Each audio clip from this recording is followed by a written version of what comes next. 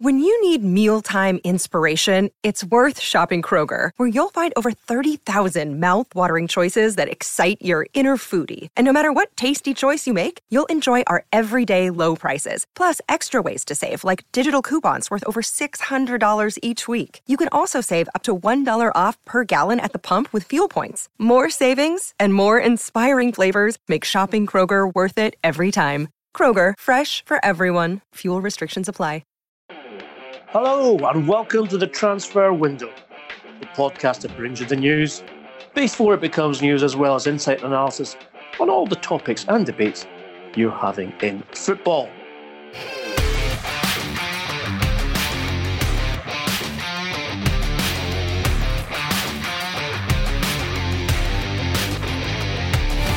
I'm Ian McGarry, and with me as always is Duncan Castles. Today is Your Questions Answered.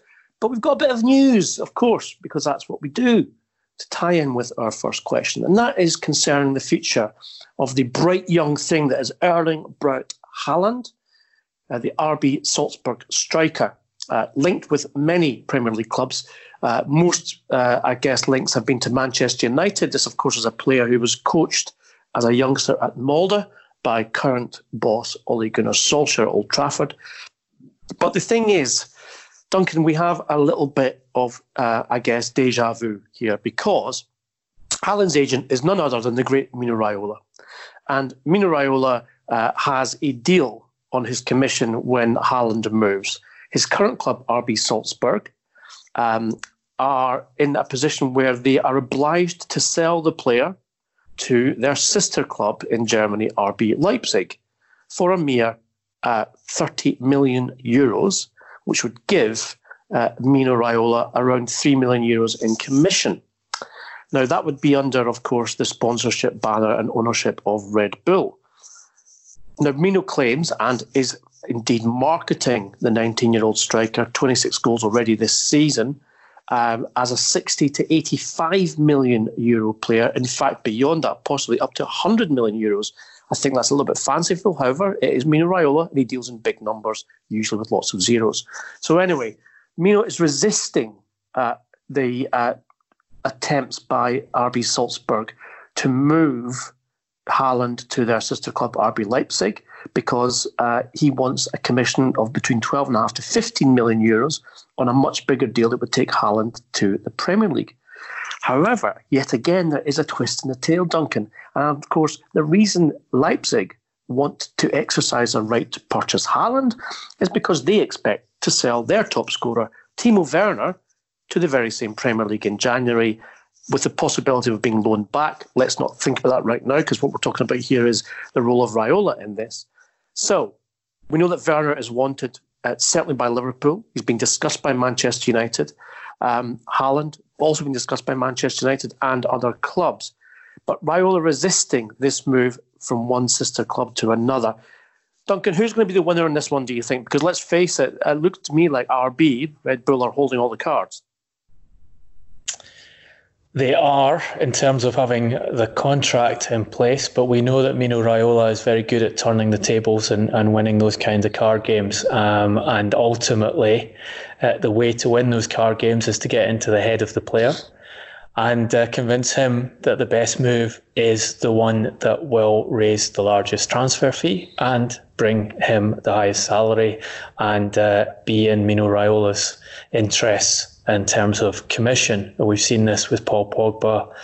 We've seen it with multiple other players. We saw it in the summer with Matthias de Ligt, and the levels his salary was raised to and the transfer fee was raised to, with Raiola's ability to convince de Ligt that he would be better off going to Juventus than to Barcelona, where people at Ajax initially expected the player to move and thought they had a deal in place for that switch. So Raiola is powerful here, and you can understand why you would be able to convince a player that moving to one of the higher end Premier League clubs is more attractive than moving to Leipzig, although the career trajectory for a teenager might be more sensible going from Austrian football, where he's scoring at a very high rate and scoring in the Champions League at a high rate, having been in Norwegian football, then to make the next step to Germany rather than going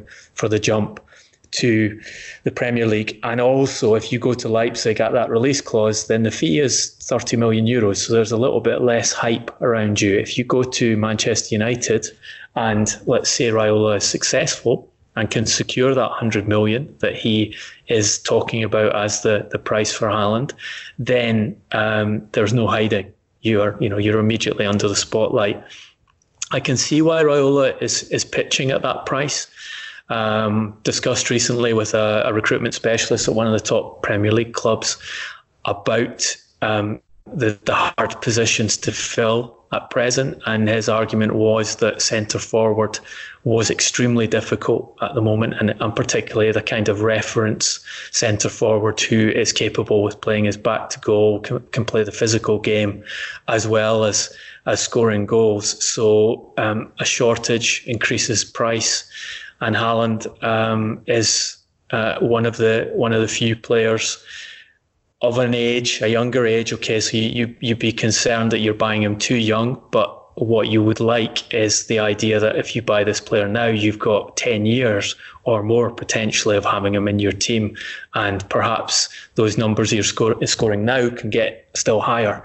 So that there is that attraction of youth, and we know that a lot of clubs these days focus on younger players. So I can see Raiola's thinking on this one.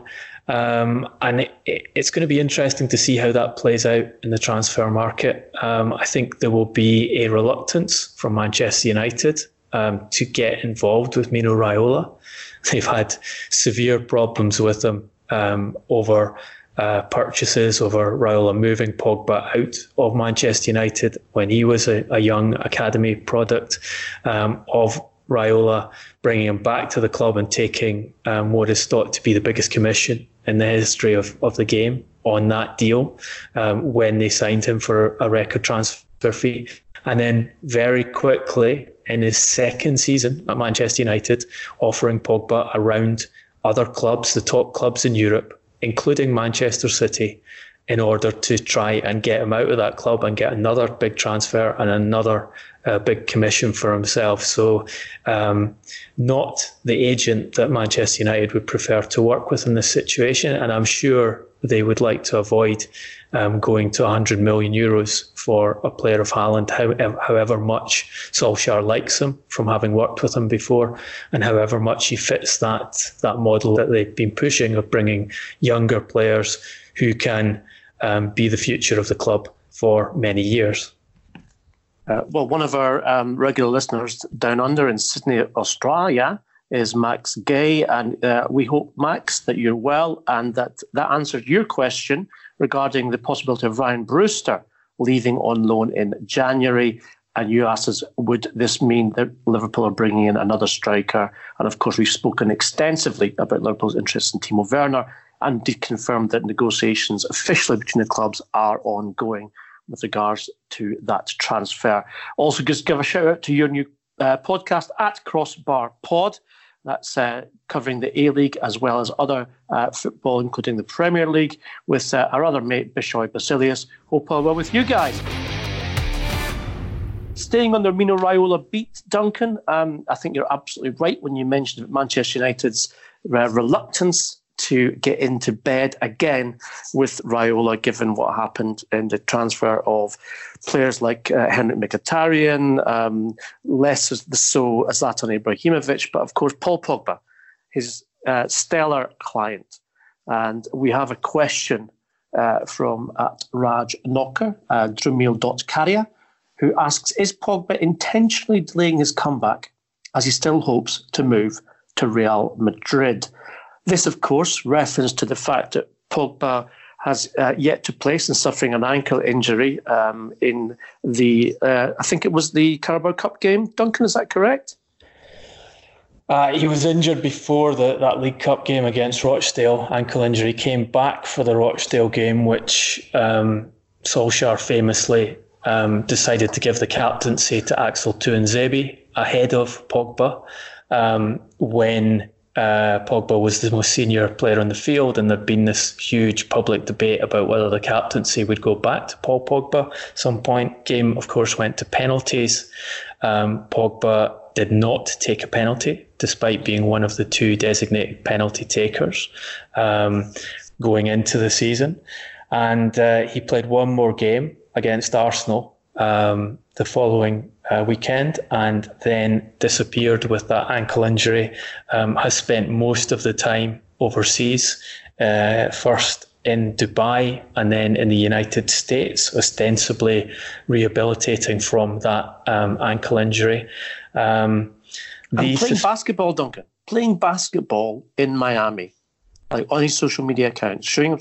Now, we reported in Jose Mourinho's first season with Pogba that Mourinho and his coaching staff had instructed Pogba that he must not play basketball because of the pressure that puts on the knees and ankles.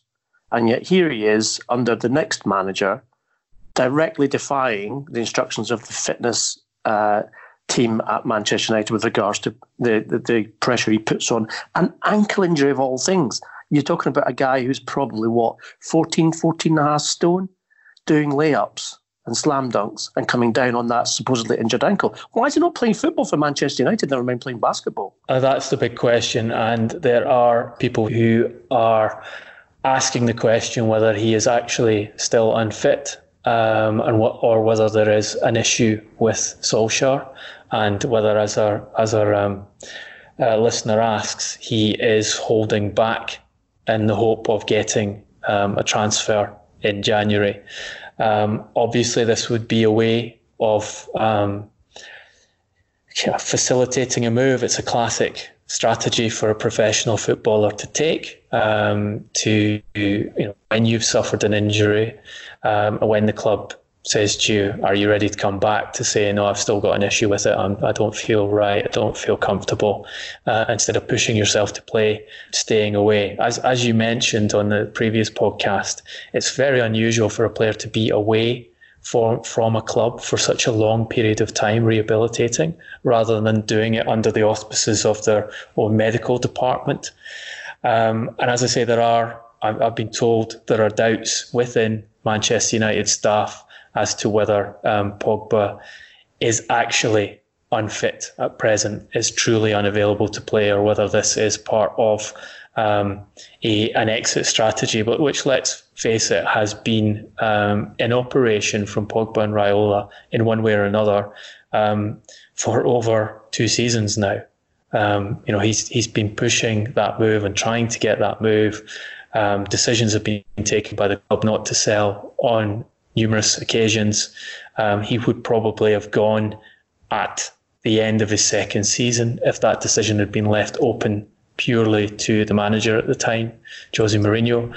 But as we know, Manchester United have a huge amount invested in Pogba, not just as a player, but as a commercial entity for the club.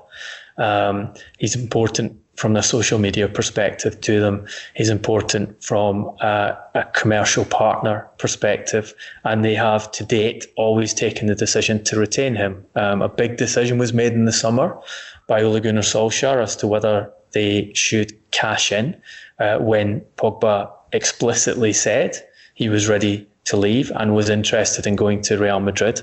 And the conclusion was, let's retain him and try and reintegrate him into the team, make him central to the plan, make him feel special within the team, use him as the creative force, let him take penalties, let him play in a more attacking role in certain games and score goals. He's played just 6 matches this season, and as we were discussing, he's on this long absence following what was supposedly a minor ankle injury that he had recovered from, supposedly, and was put in the team to play against League One opposition, who I think were 6 games without a win when United played them in the League Cup, which in itself was quite a bizarre decision from Solskjaer. And now he is facing the ramifications of that in one way or another, whether it was purely just the injury or whether it is to do with Pogba exploiting that injury to try and facilitate the exit move. That game against Rochdale has effectively cost Solskjaer the services of his most important midfielder for the best part of 2 months now, and no real timeline as to when he will be back. And you wonder whether this is going to be drawn out until the January window opens, and whether Pogba is going to make another statement about I would like to go to another club if the opportunity presents itself in this window. Well, whichever strategy Pogba stroke Raiola are pursuing, Duncan, I think it's a high-risk one. And I say that for this reason. Having spoken to a very senior administrative figure at Real Madrid in the last few days, and asked specifically about the desire to recruit Pogba to Real Madrid, I was told very, very honestly that, look, it's no secret that the current coach, Zinedine Zidane, is a huge admirer of Pogba and wanted to bring him here in the summer. However, Florentino Perez, the president, is the man who makes the final decision, and he made the decision that they would not buy him. That has not changed.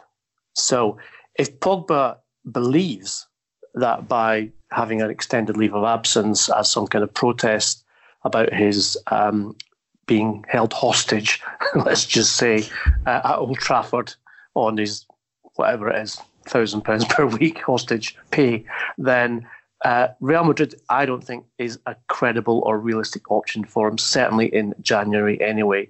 There's the consideration of the uncertainty over Zidane's future, constantly being questioned with regards to the performances and also results have not, while they've been, I think, approved by most of the Madridista because they're keeping pace with Barcelona. I don't think there's a certainty or even a sense of concrete assuredness that Zidane will be the coach next season. So let's say Real Madrid are not an option for Pogba. Where else can he go? Okay, Juventus constantly mentioned his former club. However, invested extremely heavily already in the transfer market just 6 months ago, with salaries included as well for free transfers from the likes of Adrien Rabiot and Aaron Ramsey. They also have Cristiano Ronaldo, of course, as well, who's their highest paid player. Would they want Pogba back? Well, in an ideal world, yeah, they probably would. And maybe Pogba would like to go back. But I don't think they're in a position to pay the 150, maybe 160 million euros that Manchester United will demand for the player. So I think Pogba is, as I said, him and Raiola, his agent, are indulging in a very risky policy if it is the case that Pogba's fit to return to Manchester United, but is staying away as an indication that he is unhappy at the club and wants to leave in January. Well, look, I agree with you. I think Real Madrid is very difficult for him unless the replacement for Zidane decides and goes along with the same line Zidane has, that this is a top player available on the market and I want to bring him into the team and rebuild around him. And that's a big question mark. I think you're right, Juventus would be interested, but the financial aspect of it is hard for them. So you have a limited number of options there, and then you ask the question, is this a strategy on Pogba's part to try and accelerate a change of manager at Manchester United? Because from a football perspective, he's going to be 27 in March. He is stuck at a club where he cannot achieve his goals of being recognised as the best footballer in the world. He's not even in the Champions League at present. It doesn't look very much like he's going to be in the Champions League next season with Solskjaer as a manager. It is almost beyond the realms of possibility to imagine Manchester United competing for the Premier League title next season. Certainly if Solskjaer remains in charge, you cannot see that happening.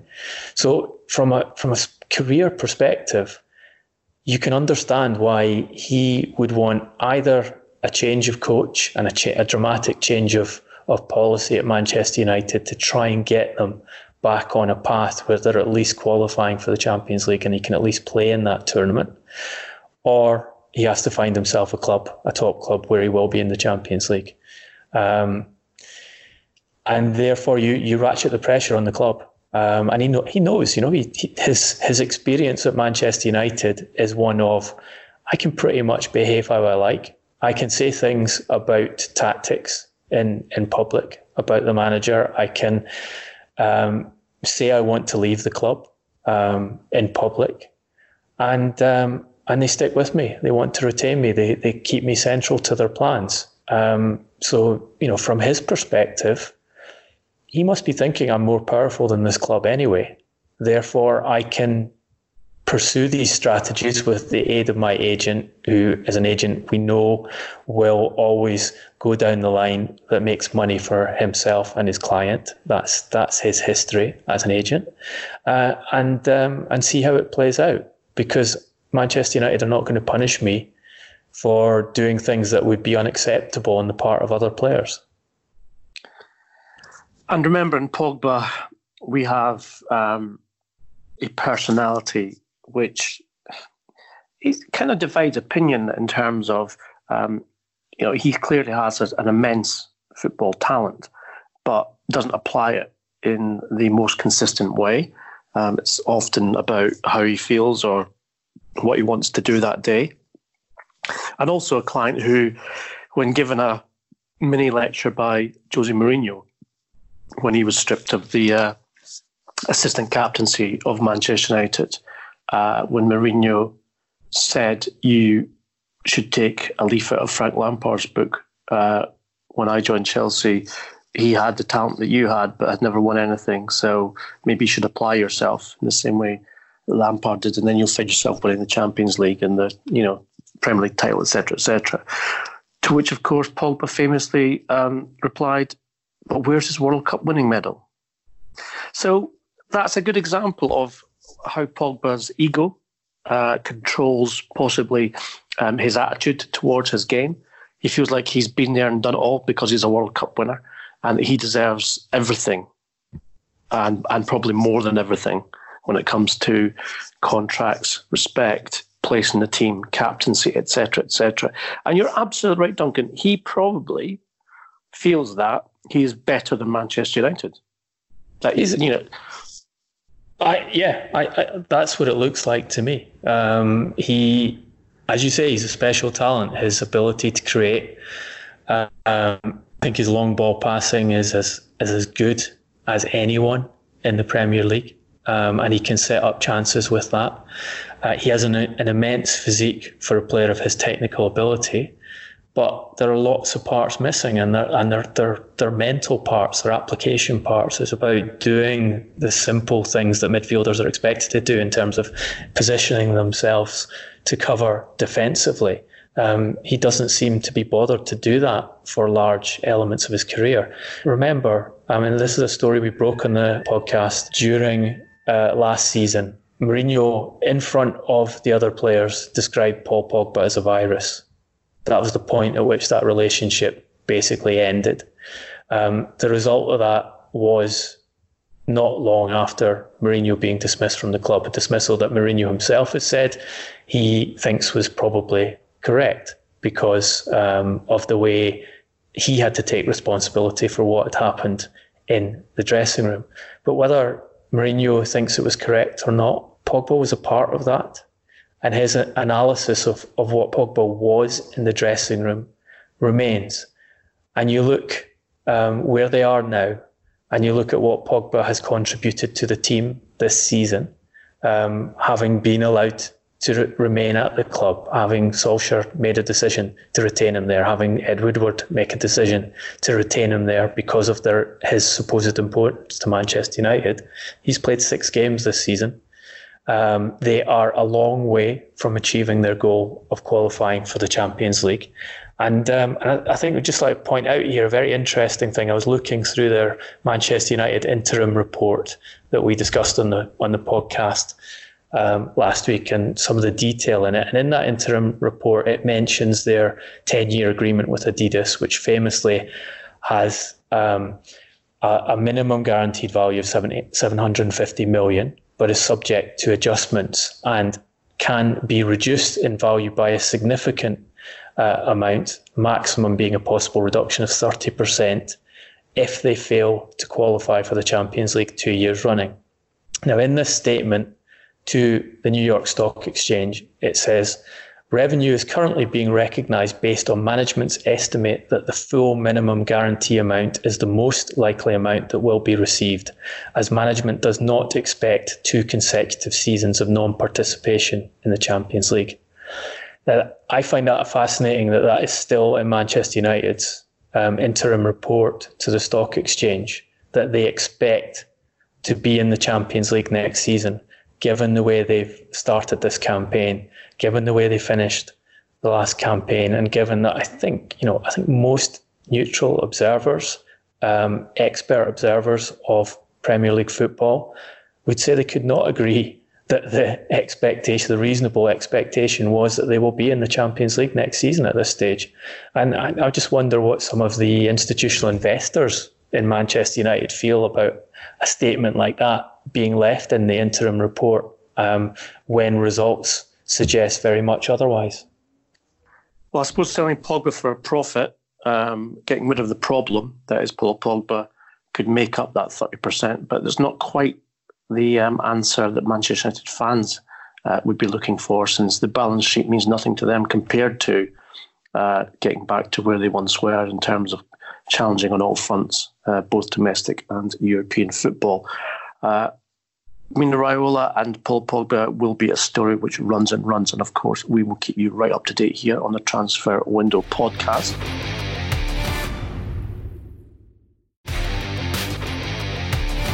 We're going to move across the city of Manchester and to a question from Samuel Dave. He's at Samuel Dave 13. And this, of course, comes in the back of reports this day, Wednesday, about a new investment in Manchester City. And Samuel Dave says, Man City became the most valuable football club in the world after a US investment firm called Silver Lake has bought 10% stake in the City Football Group for £389 million. Any details about this, Duncan? Signs of a growing brand and football powerhouse, or another way to inject cash in the system to continue the limitless spending? Good question, Samuel Dave. I'm going to leave Duncan to answer first, and I will chime in. Yeah, it's very positive news for City Football Group, for their Abu Dhabi owners, for Manchester City, that this has now been formally announced. It was a story broken by the Financial Times. This American group, Silver Lake, are buying $500 million of new shares in City Football Group, which is Manchester City, plus the multiple clubs they own across Europe and Asia. And they're in the process, the report says, of trying to buy a club in India to add to that portfolio of football teams. That purchase at $500 million values the entire City Football Group at $4.8 billion. And it will put new capital into the group, which City will be able to spend as they see fit, either or in addition to on purchasing new clubs, such as the one in India that they're trying to buy, players for those clubs, but also, of course, players for Manchester City, to the extent they can do so amongst whatever we have as a financial fair play rule going into next season after UEFA's decision as to whether they will go along with their investigatory chamber's recommendation that Manchester City should be banned from the Champions League for breaches of FFP regulations, or whether they will downplay that and avoid a ban and settle for some other kind of punishment that doesn't remove them from Europe's most lucrative club competition. It's a fascinating investment in terms of the valuation. And 4.8 billion makes them the most valuable sports franchise in the world across all sports, and it does so by a significant margin. The highest valuation with an investment on the basis of investment was Brooklyn Nets, who were invested into by the Chinese Alibaba Group recently, and the valuation placed on that investment for the whole group was 2.35 billion. So half of what Manchester City's City Football Group are being valued at here. It's also almost double Manchester United's stock market valuation, which is currently at 2.8 billion, which is really extraordinary given that none of the other football clubs in City Football Group make a profit. And Manchester City have only made marginal profits in recent years. And Manchester City, as we know, a very large chunk of their income, the revenue, is dependent on Abu Dhabi based companies who are owned by the royal family who own Manchester City. And if you read through this Financial Times report, their suggestion is that Silver Lake don't see this as a long-term investment. They are looking at it with a possible 10-year horizon to exit and take a profit, obviously, on their investment, and would potentially be interested in selling earlier if the situation suggests it would be a good time to cash out earlier. So that they're really banking on football in general increasing massively in value as broadcast rights change from mainly going to satellite companies to being sold via the internet potentially on a pay-per-view basis, with Amazon, Disney and other companies coming in and entering that market. And I think it's interesting because when you make an investment at that scale, remember at present Manchester City don't pay dividends, so Silver Lake won't be taking any money if that stance of not paying dividends in City Football Group's small profits remains. Silver Lake won't be taking any money year to year, and they will be dependent on Abu Dhabi's management of the club to increase the club in value to the extent that they can make a profit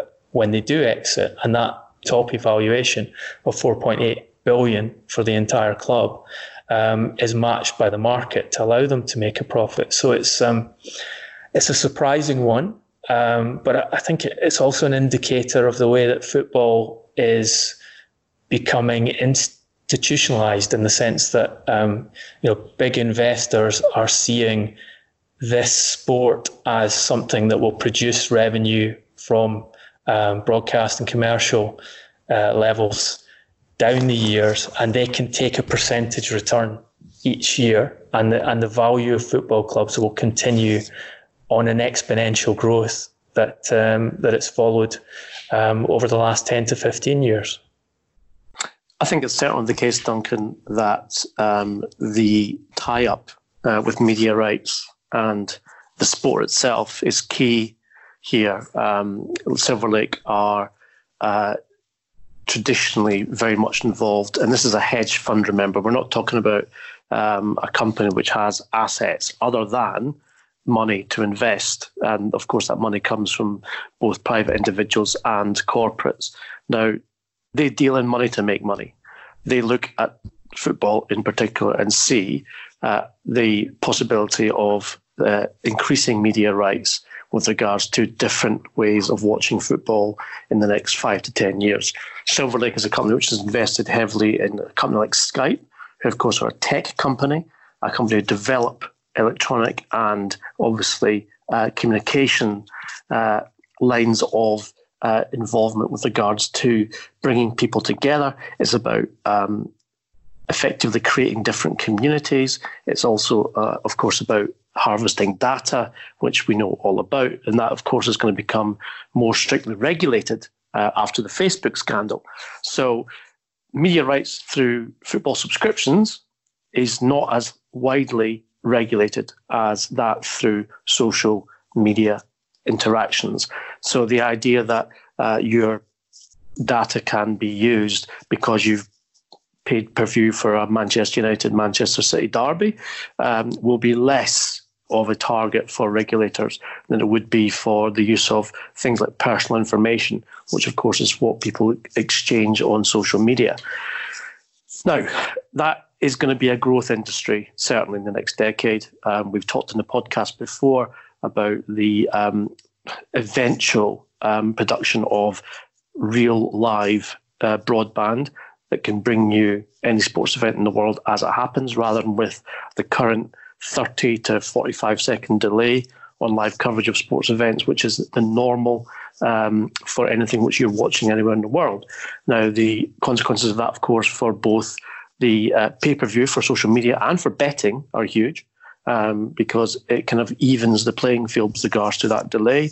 And that's when, of course, the next big payoff in football will come, because you can then market your individual games on pay-per-view for your own profit rather than for the profit of the collective contract that currently exists in all major football leagues. So I think probably a clever investment from Silver Lake. These guys are, they're paid to make money, and I suspect that they're making this investment, $500 million, on the basis that they expect to make a healthy profit from it. I wouldn't be surprised, Duncan, to see other private equity companies coming in to invest in other clubs in a similar way. And of course, what it does for Manchester City in the short term is bring them a sort of, improved sense of financial well-being with regards to the problems they've had with FFP and UEFA, etc. Although, as Somel also points out, interesting to see the president of UEFA, Alexander Ceferin, sitting next to Khaldun Al-Mubarak at last night's game, which they drew 1-1 with Shakhtar Donetsk. Yes, after Egan Durbin, the CEO of Silver Lake, sat next to Khaldun Al-Mubarak at City's previous game, their victory over Chelsea. And this is what Durbin said in the press release explaining why Silver Lake have invested in City Football Group.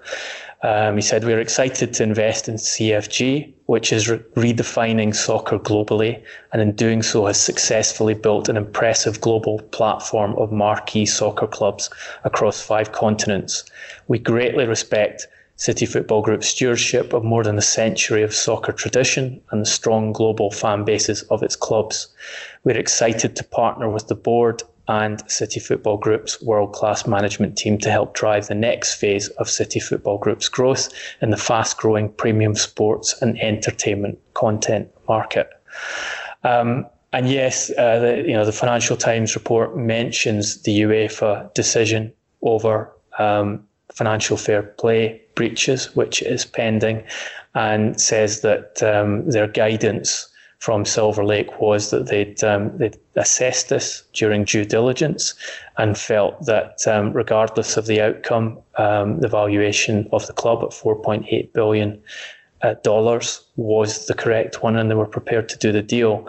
I think people will be very interested with Ceferin's presence alongside Al-Mubarak at the game against Shakhtar Donetsk, with that attention on whether the adjudicatory chamber will go along with the investigatory chamber's recommendation that the club be banned from football. Ceferin was interviewed about the FFP case and a lot of other matters in July, and he said on record that concerning the case, there will not be any discussion with UEFA, i.e. there'll be no discussion from City with UEFA over the outcome of the case. Yet here he is sitting alongside the chairman of Manchester City and one of the most important politicians in Abu Dhabi as we all wait for the outcome of that case. Now, we've got to mention the fact that anyone, and we know many of you are engaged in our timeline in terms of debate.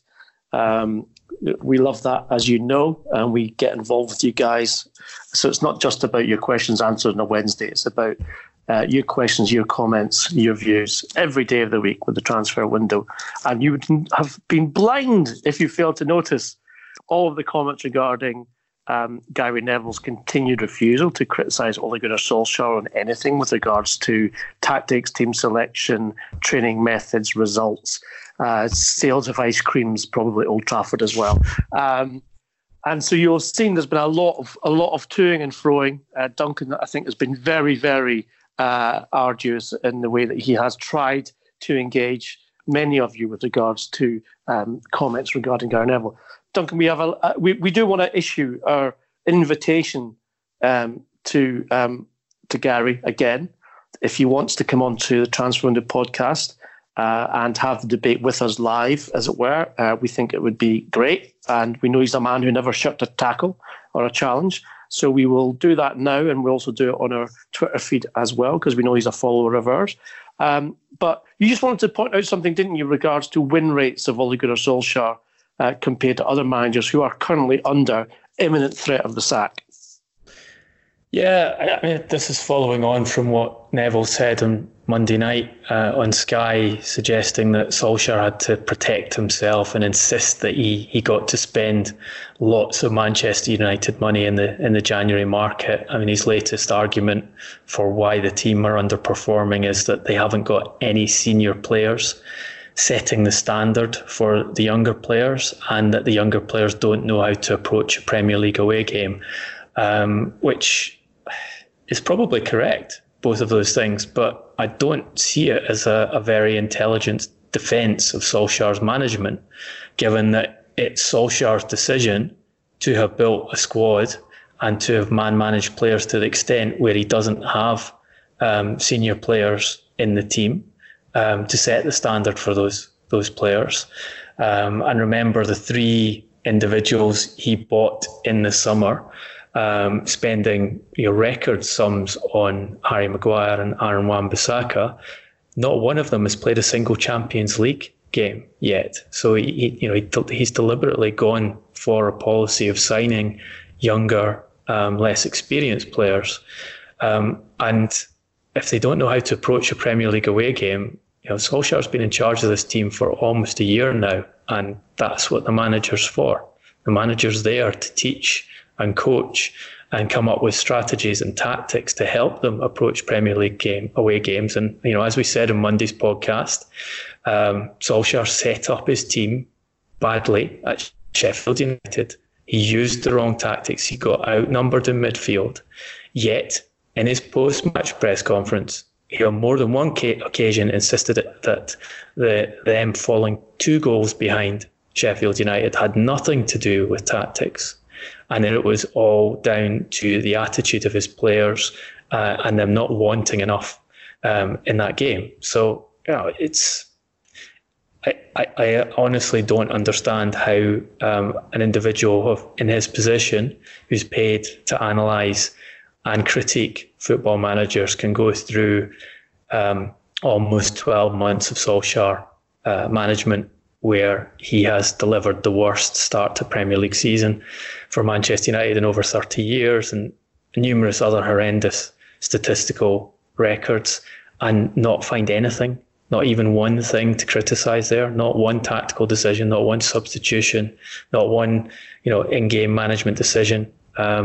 It's bizarre. But someone pointed out on Twitter yesterday that Solskjaer's win rate, as following his appointment as permanent manager in the Premier League, stands at 28.6%, and compared it with a few other sort of notable managers' win rates in the Premier League. And it is fascinating because you have Marco Silva, who is pretty much at the point of being dismissed by Everton. As we detailed in the podcast, Farhad Moshiri would prefer to retain him, but is coming to the conclusion that he needs to change manager. Marco Silva's Premier League win rate 38%, so 10% higher than Solskjaer's. Roberto Martinez at Everton, also 38%. Sam Allardyce, your favourite, his spell at Everton, 37.5%. Then you go to guys like Steve Clarke at West Bromwich Albion, 31%, so a better win record at West Brom than Solskjaer's achieved at Manchester United. Stuart Pearce at Manchester City, pre-Abu Dhabi's purchase of the club, 33% win rate. Gus Poyet at Sunderland, not a great managerial reign, that one, and he was at 23%, so only 5% less than Solskjaer's achieving with the best funded club in England and one of the best funded clubs in the world. And it just makes you wonder whether Gary Neville, this sort of bizarre support for Solskjaer, he's thinking, if I stick behind him long enough, Solskjaer's win rate at Manchester United might drop below my win rate when I was in La Liga, which I don't think is going to happen, but it's getting there, because Gary Neville at Valencia, 16 La Liga games, 19% win rate.